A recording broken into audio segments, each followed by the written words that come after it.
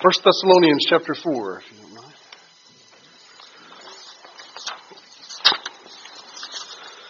Don't know how far I'll get, but so if I was going through this chronologically, which is kind of what I'm trying to do, the background for the church, where the church is, the next thing I've spent a few weeks trying to show why I think that the church will be raptured before the tribulation. I'm sure I'll think of some other things along the line here. When I do, we'll insert those in there. But I kind of wanted to spend some time and look at the rapture and see what it is we're talking about specifically. So, 1 Thessalonians chapter 4 and verse 13 is pretty much the rapture chapter. I think it's mentioned elsewhere, but this is the one where we have the most details. And the thing is, Paul is being a pastor here. He's not going through and being theological. He's not just saying, now here's the doctrine of the rapture. And he doesn't go through and spell everything out and just give us everything exactly as it ought to be. He's comforting a people who are troubled. And he's being a preacher. He's being a pastor to them. He's wanting to comfort them. He doesn't want them to be disturbed. He doesn't want them to be upset. They're worried about those who died. Remember, a few weeks ago we talked about the Thessalonian church. We saw in Acts where he'd only been there for 3 Sundays. He'd only been there for 3 weeks. He preached to them. And they'd gotten saved, and these were mostly Gentiles. Chapter 1 tells us, that they turned to God from idols. And then apparently he spent enough time telling them about the glorious appearing of Jesus Christ. He says they turned to God from idols to wait on His Son. They were anticipating the coming of the Lord at any moment. And so they were doing that, and He must have done such a good job selling them on the gathering together to Him and telling them about what it was going to be like when we will see Him. He's going to come. And you have to imagine, I try to put myself back in this place and Paul was zealous. Peter was zealous. The disciples were zealous. They'd seen the Messiah. They'd spent time with the Messiah. The disciples had spent 3 years with Him. Paul was one born out of due time, but he'd spent time with the Lord. These men had seen the Messiah. That they'd been praying for the Messiah since the Garden of Eden. He'd been promised, and they're like, He's going to come, He's going to come, He's going to come. And David, He's going to be a house of David. It just kept coming down, mapping it down until He finally came after 400 silent years. John the Baptist comes. And it comes as it happened. We celebrate Christmas, His birth and how it was. He'd come. And He promised He's going to come again. Do you think they took that as a frivolous thing? They've just waited, since the creation of the world for Him to come, and He came. He says He's going to come again. He's going to come again. And so they're living like He's coming tomorrow. Because He told them to. He says, He's coming, He's coming. And so they're told it's going to happen soon. Everything's happened. Plus, because Jesus told them, the end is near. The time is at hand. Now is the time. We're in the last days, because they know that there's only 7 years left on the prophetic clock, and that Jesus held them to that time and made reference to it in Luke. And so they're anticipating this. And so Paul did a good job convincing the Thessalonians, and they're waiting on his Son. But now they're worried. He'd done such a good job, and they're anticipating the gathering together unto Him. That's what they call the rapture, our gathering together unto Him. But they're worried about those who died because they're being persecuted. If you remember in 2 Thessalonians chapter 1, it talks about they're being persecuted, many being killed. And they're saying, well, what about our fellow brothers who've died in Christ? Are they going to miss the rapture?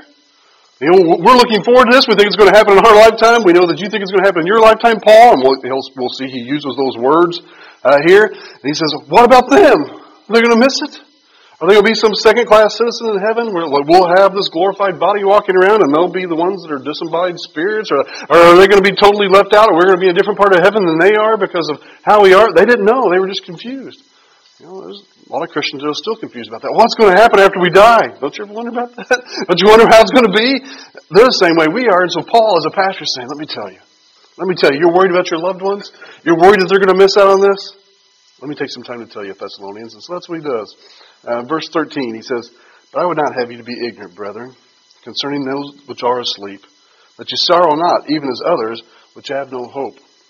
Now, sleep here is not as the Jehovah's Witnesses would have you think, or anybody else. So that's the soul sleep, that you just die, and your soul's asleep, and then one day, you'll stand before the judgment, and then you'll be annihilated. No, sleep is only mentioned for Christians. Everybody else, that they're dead. Sleep means for the Christian. Sleep, my soul might leave my body, and we've been to a funeral. We've been to the casket of a saint who's gone on, and it looks like they're sleeping, because that's what it's going to be like. It's like they're sleeping, because that body that we have in the casket is going to rise again. It's a 1-to-1 correlation. The body that died will be the body that rises. So Jesus, in His mindset, He's already seen the end. It's just like a nap. They're just sleeping. As a matter of fact, I can't remember how it breaks down, but the word cemetery kind of comes like out of the word dormitory. It's the dormitory of the church. They're just laying there until I waken them up, and they're going to come up and they'll be awakened one day. That they're asleep until then. So it's not soul sleep. It's talking about the body's asleep. Our body is there. Our soul's with Christ, right? To absent from the bodies, be present with the Lord, and so shall we ever be with the Lord. That's what Paul told us. That's what Paul believed. To live is Christ, to die is gain. And so it's not like they're just gone or disappeared. No, he's saying they're asleep, their bodies are dead. Matter of fact, it's a pretty neat study. We could probably take a Sunday evening sometime and go through on that, but so I'm not going to do it right now. But it's not talking about soul sleep. It's saying that their body's asleep because that's how it looks. Verse 13, so I would not have you to be ignorant, brethren, concerning them which are asleep, or those who have died before you, that you sorrow not even as others that have no hope. He says, we have hope. We don't lose Christians. We don't say goodbye to Christians. We say until we meet again. I mean, we know where they are. We know we're going to see them again. And we have the confidence written that you may know that you have everlasting life. And so we have a no-so salvation. There, I got the echo back. So we can know this. He says, we're not to be like the lost. Even the lost, if there's a lost person, say the person who died as a Christian, but the grieving family members are lost. Man, they grieve like they're never going to see him again because, they're not, unless they repent and trust him. It's still sad. It's still a sorrowful time. That we're going to be separated. Death is an unwelcome guest. It's not right. All of us will go to a funeral home and say, it's not right. This isn't right. It's not right. It's not right. That's why he's banished from heaven. And death shall be no more.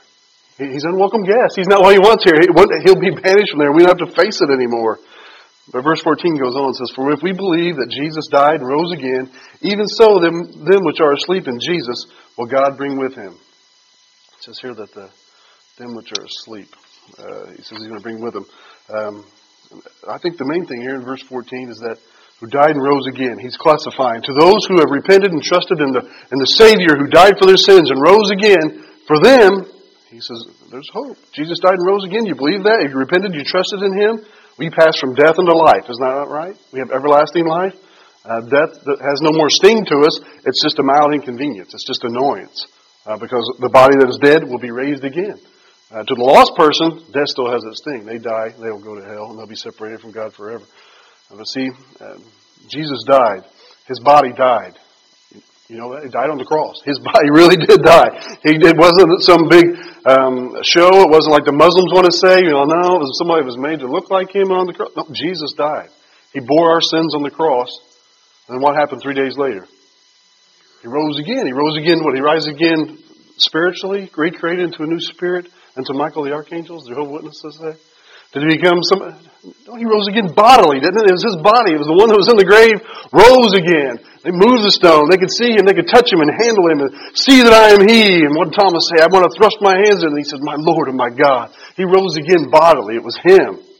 Same thing for us. If you've repented and trusted in Christ and Jesus, if you've repented of your sins and trusted in Jesus Christ, we will have a bodily resurrection. Matter of fact, 1 John chapter 3 verse 2 says, we shall be like him. It tells us that we shall be like him. How was he? He was resurrected. He died and rose again. We repent, we trust him as Savior, we will die, we will rise again. We have that promise. I think that's pretty awesome.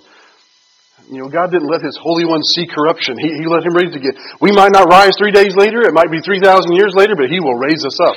Whether you're cremated and your dusts and your ashes are scattered from the four corners of the wind, God is able to recreate you back together. Whether you were eaten by a shark and you were digested, spread into the ocean, God is able to bring you back together again. If you were hit with a bomb, it doesn't matter. It was possible with God. Anything is possible with God. What does he need? One strand? He probably didn't need anything. He's like, nope, that's him. But he'll take it and he'll bring it all back together. I don't have any trouble believing that. There'll be a lot of people we're going to see in Corinthians that they had a trouble with that. How are the dead going to be raised? That's impossible. I don't have any problem believing that. I believe Genesis 1:1. I believe it here. I believe that God will resurrect me because he told it. Matter of fact, it's one of the earliest doctrines. Job, the oldest book in the Bible, says, though my reins be consumed within me. It says reins means my intestines. Though my inward parts are gone. He says, yet I will see him in this body. That mine eyes shall see him. That's the same thing. He's been dead a long time. And so he's going to see him again. I'm going to see him again. You're going to see him again if you repent and trusted Christ. I want to show you something in 2 Corinthians real fast. Hold your spot here. 2 Corinthians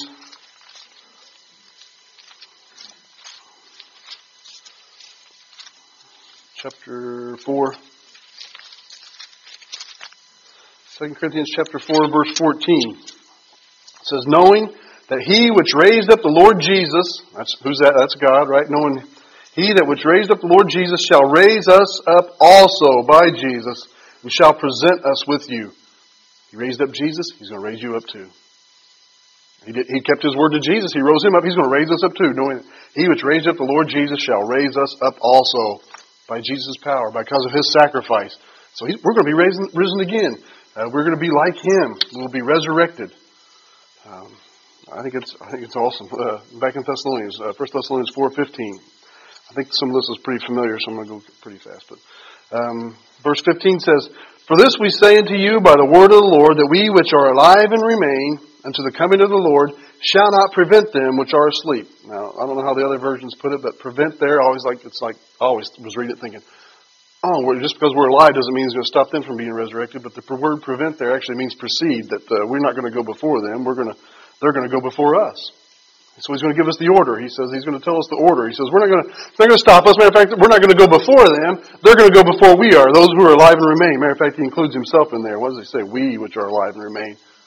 He's saying, man, he's going to come back in my lifetime. When he comes and we're standing here, we which are alive and remain. Paul was believed in pre-trib.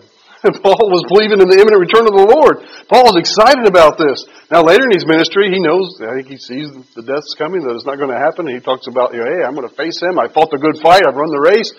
But right now, he's like, man, he's living like he's coming at any moment, and he's going to come for him. So he tells us how it's going to happen. Verse 16. For the Lord himself shall descend from heaven with a shout. Let's stop there. So the Lord's going to come down. He's going to give a shout. The shout there means a military command. He is our leader. We're in the Lord's army. I heard the kid down there sing it. We're in the Lord's army. He is our leader. He's the one who's head over us. He is our commander. He is our Lord. And he's going to come with a military shout. What would he shout? What would those words be? I want to make sure I'm listening, right? Let's give it some, use my holy imagination here. Let's turn to John chapter 11. What might it be? John chapter 11, verse 43, we have the same thing. John 11:43. John chapter 11, verse 43, he's at the Lazarus' tomb. It says, verse 43, so Jesus standing there, they said, Lord, he stinketh. He had to move away the rock, and Jesus is dead. There's one old movie that I got to get that.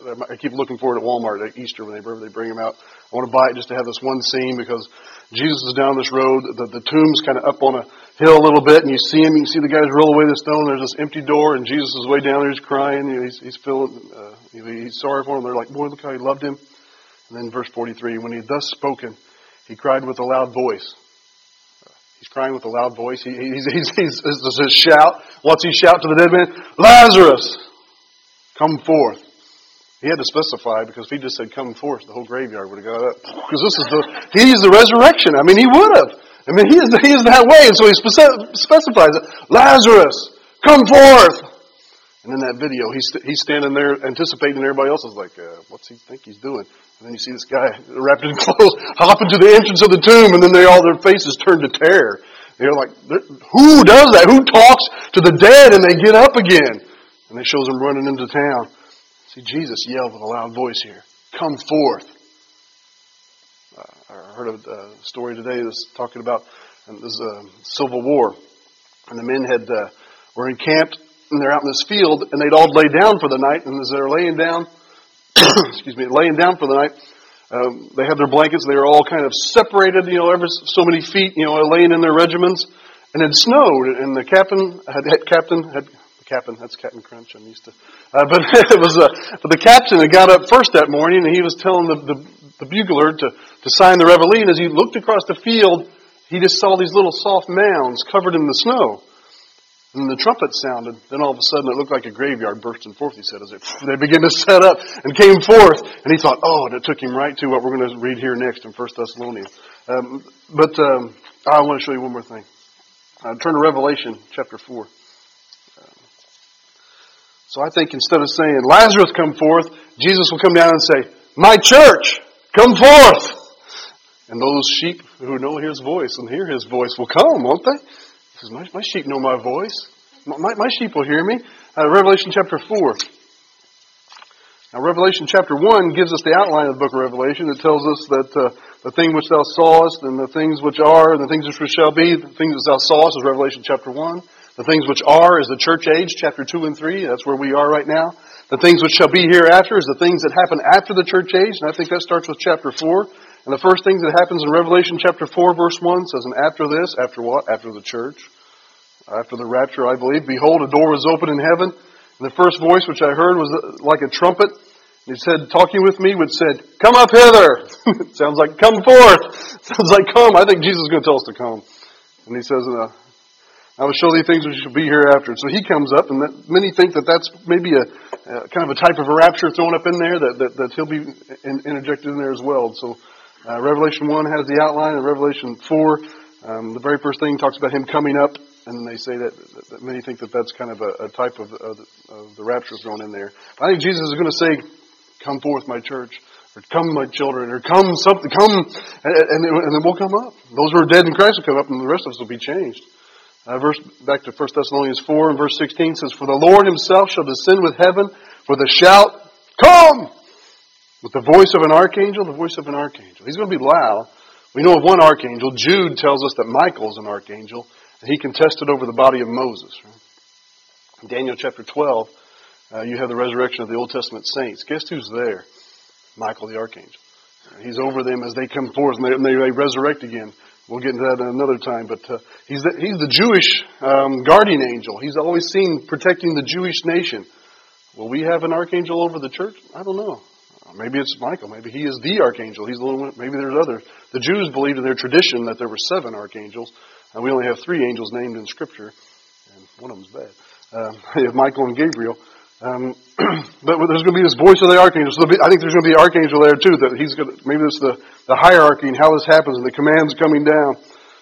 And it says this, and with the trump of God, and the dead in Christ shall rise first. See, they go first. But there's that trumpet of God. The trumpet of God. Now, there's a lot of speculation about the trumpet. Because you have trumpets in the book of Revelation. Well, which one is it going to be? So someone will say, well, the last trumpet, because there's 7 trumpet judgment, so it must be the last trumpet. That's when the rapture happens. No, those are different trumpets. There's a lot of trumpets in the Bible. Those are judgments. We're going to be spared judgment. Revelation 3 tells us that. I will keep you from the hour of testing which comes upon the whole world. You're my children hear my voice. He gathers His people together. I wish I had an example. Exodus. Exodus 19. I'm a cheater.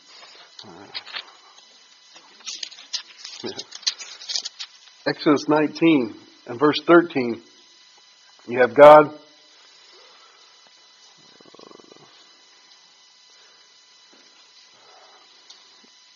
getting ready to meet. He's meeting Israel. In Exodus 19 and verse 13 says, then shall not a hand touch it. Talking about this holy mountain. They were gardening it off. He shall surely be stoned or shot through, whether it's beast or man. Remember, he's going to come down this mountain. He had to put piles of rocks around it. He said, if I'm going to be there, it's holy ground. You don't have anybody get in there. If you do, you kill him, or I'll kill him. That's what he's talking about here. And he says, it shall not live. He says, when the trumpet soundeth long, they shall come up to the mount. God's going to sound a trumpet. He's going to gather His people. They're going to come meet Him there. They're going to watch Moses go up. God uses a trumpet to gather His people together. I think that's what He's doing in 1 Thessalonians 4. He's like, I'm going to sound a trumpet. I'm going to have Him do that. He says, you're going to hear it. You're going to know it's time to come forth. My children, come. And He makes sure it's loud and we all hear it and we come. He's calling His people. I think that's what He's doing. I think it's the trumpet of God calling His people. It's not, He used the trumpet, and you can, if you do the search on trumpet, the fall feast or trumpets, the calling the people, calling to the assembly, calling them to the temple, calling them there. Here He's calling His church. And then He's going to say, church, well done. And we're to be the bride of Christ. Now He goes back to the last 7 years He has to do with the Jews. Their trumpets aren't done yet. He's still got some trumpets blowing for them. But I think it's a calling out. He's calling us. So 1 Thessalonians 4, verse 17 then. It says the dead in Christ rise first is verse 16. So that's the order. Some people say, well, yeah, they've got 6 foot further. I don't think it's that. I think it's just honoring that they have died first, that they've been longing for that body to be resurrected. And then and the way I guess I envision it is that as the Lord's coming, we're meeting Him in the air. Matter of fact, it's more of us going to Him as it is Him coming to us, because we're going to meet Him in the air. He has the saints with him, so their bodies change, and so now the soul that's in heaven reunites with the body. The body has been transformed into this body we're going to study in 1 Corinthians 15 in a minute. And it's now it has this body that's powerful, is incorruptible. There's no more pain, no more sorrow, no more death. There's no more sin that is involved in there. And they go up in the hell, they have the resurrection body.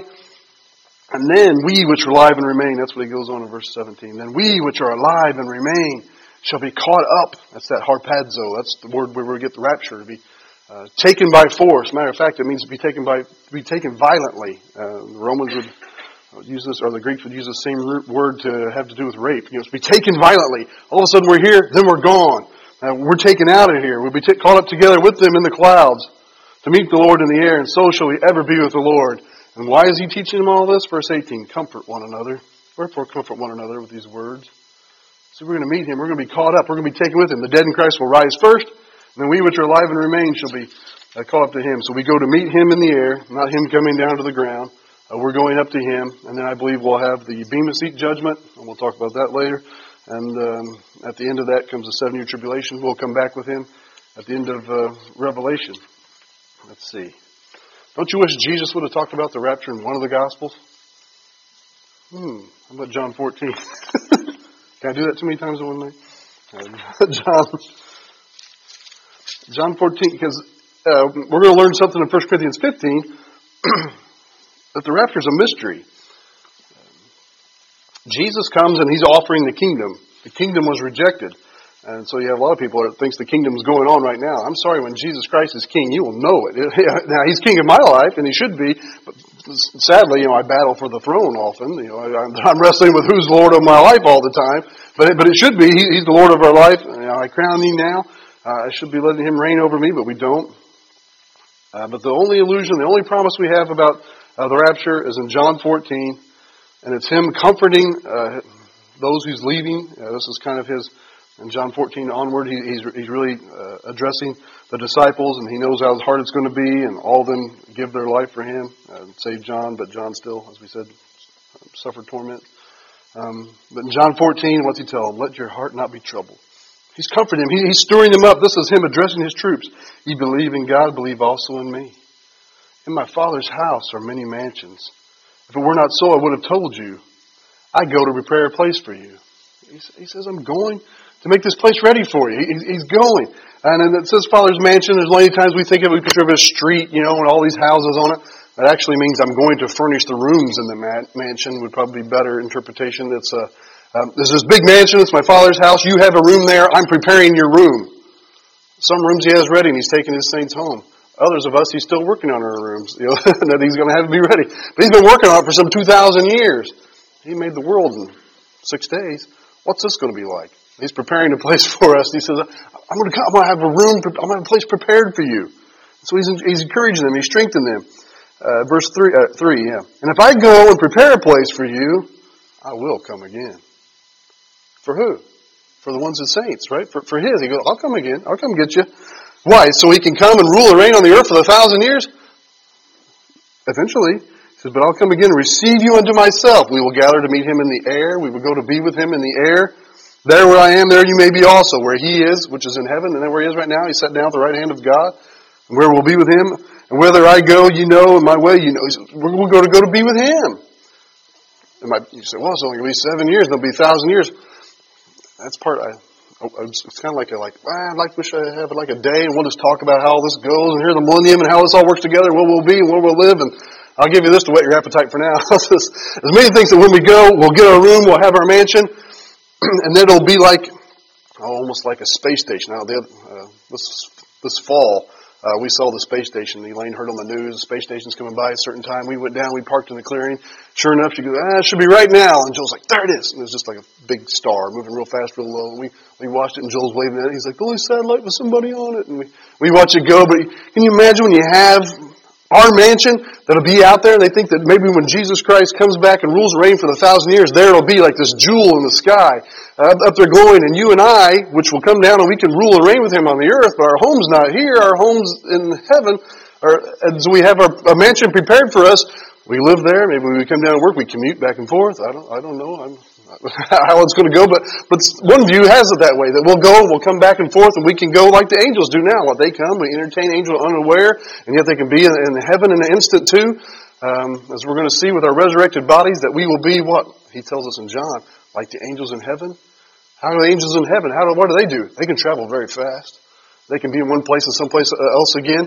They can travel through space because and Daniel, you remember, he had to fight. We had to fight with this prince of Persia. We were going there. I was coming from heaven, but I had to fight, and then I had someone take over for me and go. And they were powerful and they were strong and they were able to do this. He says, "You'll be like them." I'm not going to be an angel, but I'm going to have a body like them. That's some things that they can do. And so maybe it'll be something we'll see, and we can come back and forth, and we'll have our place. We'll have our home. It's not like you're going to move 1,000 times. The whole point is that you'll have permanence. Ultimately, in Revelation 21 and 22, we see it as adorned like a bride, and it comes down, and it's on the new earth, the new heaven, new earth, the new Jerusalem, on the earth again. And so I don't know how we might rectify all those together, but it'll be there. Then we'll rule and reign with Him all here at the same time. And so I'm just trying to stir your imagination as we go through the Scriptures. We'll pull all those facts together, and so. I know a good way they say to teach is to tell you what you're going to tell them, then tell them, and then tell them again. And so try to give you some forethought, and then we'll go through and pull out the Scriptures and see how it all applies. But he says, I'm going to prepare a place, and you're going to come to be with Him. I'll receive you unto myself. That's the rapture. That's the gathering together of the saints. That's the gathering together unto Him. That's meeting Him in the clouds in the air. The second coming is Christ coming down and ruling and reigning on the earth. But see, we go to be with Him first. And you have to think, well, if you have the Bema Seat judgment, which is the judgment for the church, can He do all that in 7 years? I don't think time matters in heaven. We might be 1,000 years with Him. While He's doing that, then we come back on earth. It's only been 7 years. We'll have a place to live the whole time. We'll have that going on. Then we'll rule and reign with Him for those 1,000 years. And so I think it's fun to imagine what it might be like. But He's telling us all this to comfort us. He's telling them that to comfort the disciples, because He's going to be crucified and they're going to be distraught. And He's saying, I'm going to go. I'm preparing a place, and you're going to be there with me. And they lived like it. They lived a transformed life. After they saw the risen Christ, they were different. That's why after you and I had seen the risen Christ, as far as I've never seen Him physically, but He was my Lord. He saved me. My sins have been forgiven. I should be living like it. I should be living like, man, I'm going to be with Him. I think the sad thing, many of the churches say, you spend too much time on that, or many Christians say you shouldn't study end times. I think we don't study it enough. I don't think we study our future enough. Because this is why Paul says, this is our motivation. Do you not know? Be steadfast, unmovable, always abounding in the work of the Lord. Isn't that 1 Corinthians 15? Let's go there and look. I didn't have my notes, I was just thinking. 1 Corinthians 15. Yeah, 1 Corinthians 15. It's right at the end after he tells them about the glorified body they're going to have. 58. Therefore, my beloved brethren, be ye steadfast, unmovable, always abounding in the work of the Lord. For as much as you know that your labor is not in vain in the Lord, he says, this world is not it. We're talking about, we're not to rest. We'll rest then. We're to be working for Him now. More study this. I need to study it more. I need to it should motivate us. We're going to be there. We're going to be doing something for eternity's sake now. 1 Corinthians 15 we'll have to hit between Christmas and New Year's here, but I'd invite you to read it. We'll go and we'll look about what our body is, but let me jump ahead to the end. Because it talks about how the body has to be sown. This one's corruptible, it puts on incorruption. I'd recommend you read over the weekend, 1 Corinthians 15, all of it. And let me kind of we'll go through it real good together, but here's their problem. The Corinthians' problem wasn't like the Thessalonians. The Thessalonians were like, what about our dead loved ones? How are they going to be raised? If we understand our being changed. We understand the rapture, but what about those who died in Christ? And so Paul goes, let me tell you about them. They're going to be, the dead in Christ shall come first, and then their body and soul will be reunited. They'll go up, they'll be changed. Then we which are alive and remain shall go up to be together in the Lord. The Corinthians' problem was, we don't have a problem with this. Well, what about those who died? They surely can't come. And so Paul has to tell them, no, see, it's okay for them. It's just like a seed. When a seed dies, it has to be dead, and then it germinates, and it changes, and it'll come up, and it'll spring forth out of the ground. And then he goes in and describes all the bodies, and I don't want to just gloss over that. We'll go through it deeply.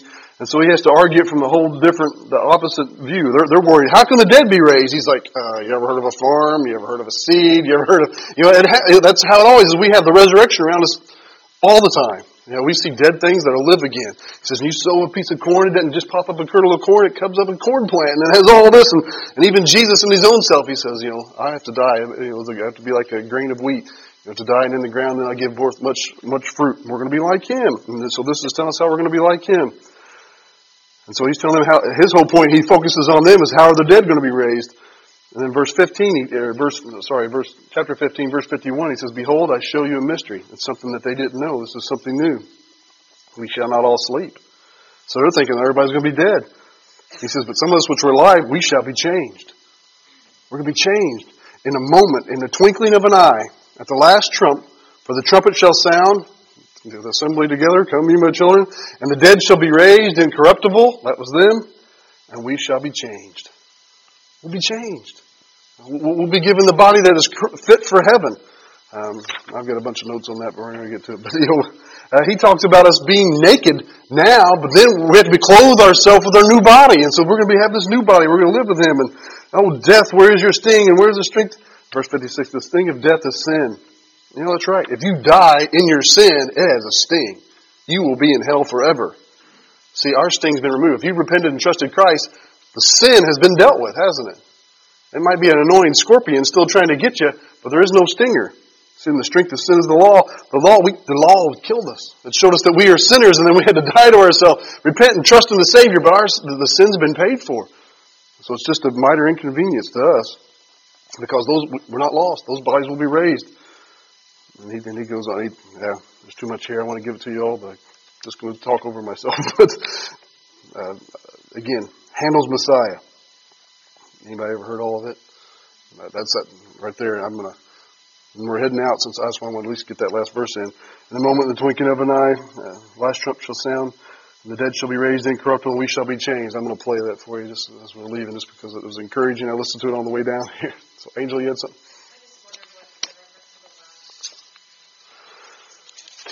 I think it's the last one, and that last for the church. Maybe it's just our last trumpet. Our last call. Roughly right now. I know this one, let me go at it some more, but I think at least what I was studying today, that's what they're thinking. It's our last trumpet. It's not like the last trumpet. That's where a lot of people try to associate this with the tribulation. Those trumpets are different. This is just our last trumpet for the church. Last trumpet. At the last trumpet.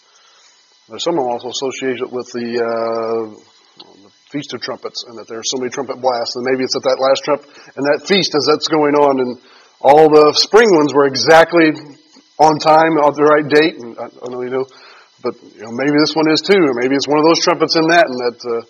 But I was also thinking about that today, thinking about always like, well, why didn't they get the Passover? Man, I can't believe they didn't understand, Pentecost. And I hear saying, I wonder how it's going to fit in with the trumpets. It's like, and I know he's fulfilled the first half, and he's going to fulfill the last half, and that's hard for me to jive it all together. I'm wondering if it's because that will be the last celebration of the Feast of the Trumpets. The last time that trumpet will sound. That could be, yeah. I need to study the Feast of the Trumpets more. You got my book right now. Yeah. Peggy's reading that now. She'll be the authority. You can ask her. The big shofar, the shofar blows. And there's others that think that we were born. This is a whole other neat theory, but maybe I'll give you that later. But there's a whole other thing that thinks, some that think that. Yeah, I can't. I'm going to let you wait. It's kind of interesting, but I don't want to speculate in front of you. But it's pretty cool. All right. Since Sue asked, I'll at least give you the speculation. Yeah, but go ahead. The word hope, I've shared it with you guys before, the acrostic that God gave me, but as you're talking through this, if you just remember the word hope, He's our perfect example. Mm-hmm. Everything that we're learning here from the Scriptures, Christ has already done it. He is our perfect example. It's not a thing that we can think about in our life that He hasn't already experienced for us. And our hope is in Him. He is our perfect example. Amen. But because Sue asked me, I'll tell you. At least give you the hint to that. I believe the church began at Pentecost, and that was when the flaming tongues and all that came down. That was the same day that Israel's birthday was at Pentecost. When they marched out of Israel and he met with them, it was the same amount of time, or the same time in the same place. And I want to say there's also, so many think as be on that same day that we'll be taken out on our birthday, and then they have, I can't remember all the references now, is why I didn't want to say it. I can't remember the other examples they have of things that began and end at the exact same date. And there's 2 or 3 that happen at the exact same time, so many think that it'll just pick up where it ended in that we were just literally, as in that parentheses that we talk about in Daniel between those verses, and then verse 27 of chapter 9, that the church is jammed in between those 2 verses and you can't even see it, that literally, like when God takes it, like the birthday of the church, we're gone the same day. It's almost like that his clock just went and was just that fraction of a second, and I don't know. Mike and Adam probably get it, comic book thinking, but that's kind of that same time, and now he's back on the Jewish calendar, and it goes back that way. And so there's some that theorize that, and there's other examples, but I can't remember them all right now. But some think that maybe the day will be Pentecost, but I know that no man knows the day or the hour. And so, we had a close. I just know that Paul tells us to live like it's at any moment. Thessalonians lived like it was any moment. Paul lived like it was any moment. Peter lived like it was any moment. But we're to live like it's any moment. We're to be waiting for Him. Remember, there's a crown for those who love His appearing. And so we need to just be looking for Him. In the rapture, yeah. Now, I hope I tear the ground. If I'm dead, I want to rip a big old hole through the grave and let them all say, "What went on here?" I hope I knock a hole through the roof. I don't know. I tend to think we might pass through. But they don't see it. So this is all, and any of the detractors that I read, they try to take it to Matthew 25. See, there's 2 in the field, one will be taken, one will be left. That's the rapture. I haven't used that reference once. I don't think it is the rapture. I think that's a different gathering.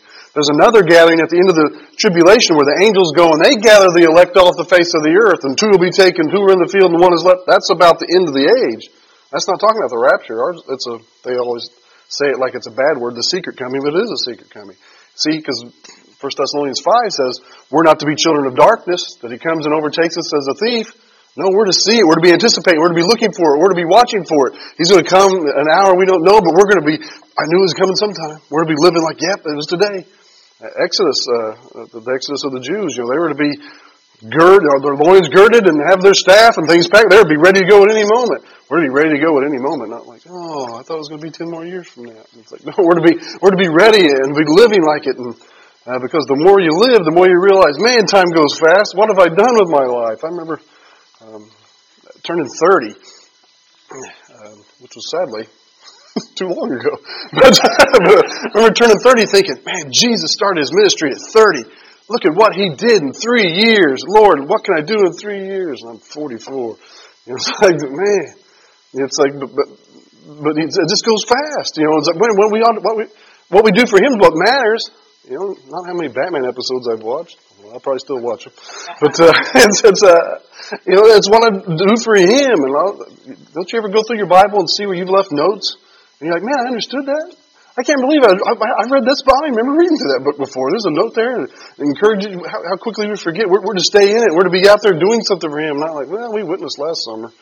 No, we're to be doing something all the time and being ready to go out and witness them and trying to win them, because the lost are still dying. The lost are still going to hell. Corey was mentioned tonight. There's others that we think people are dying going to hell, and we need to reach out to them. The rapture's going to happen, and a lot of people say, well, it's the God of second chances. Yeah, that's my God. He's got second chances, and if they think that they're going to just say, well, when the rapture happens, then I'll get saved, chances are their heart will be so hard they'd never even see it then either. They'll be like, ooh, all the stick in the muds are gone, and they'll go live it up. And so that's literally how I think it'll be. But I better go. There, I've got my hour. I made up for starting late. Sorry. Answer. Close the word of prayer, and then I'm going to have that song. Have Joel play that song for you when I'm leaving. It's the group. It goes way back to 80s Christian rock. It's the group For Him, and it's handles Messiah and the dead shall be raised. They're singing that verse just over and over, and it's one of my favorites.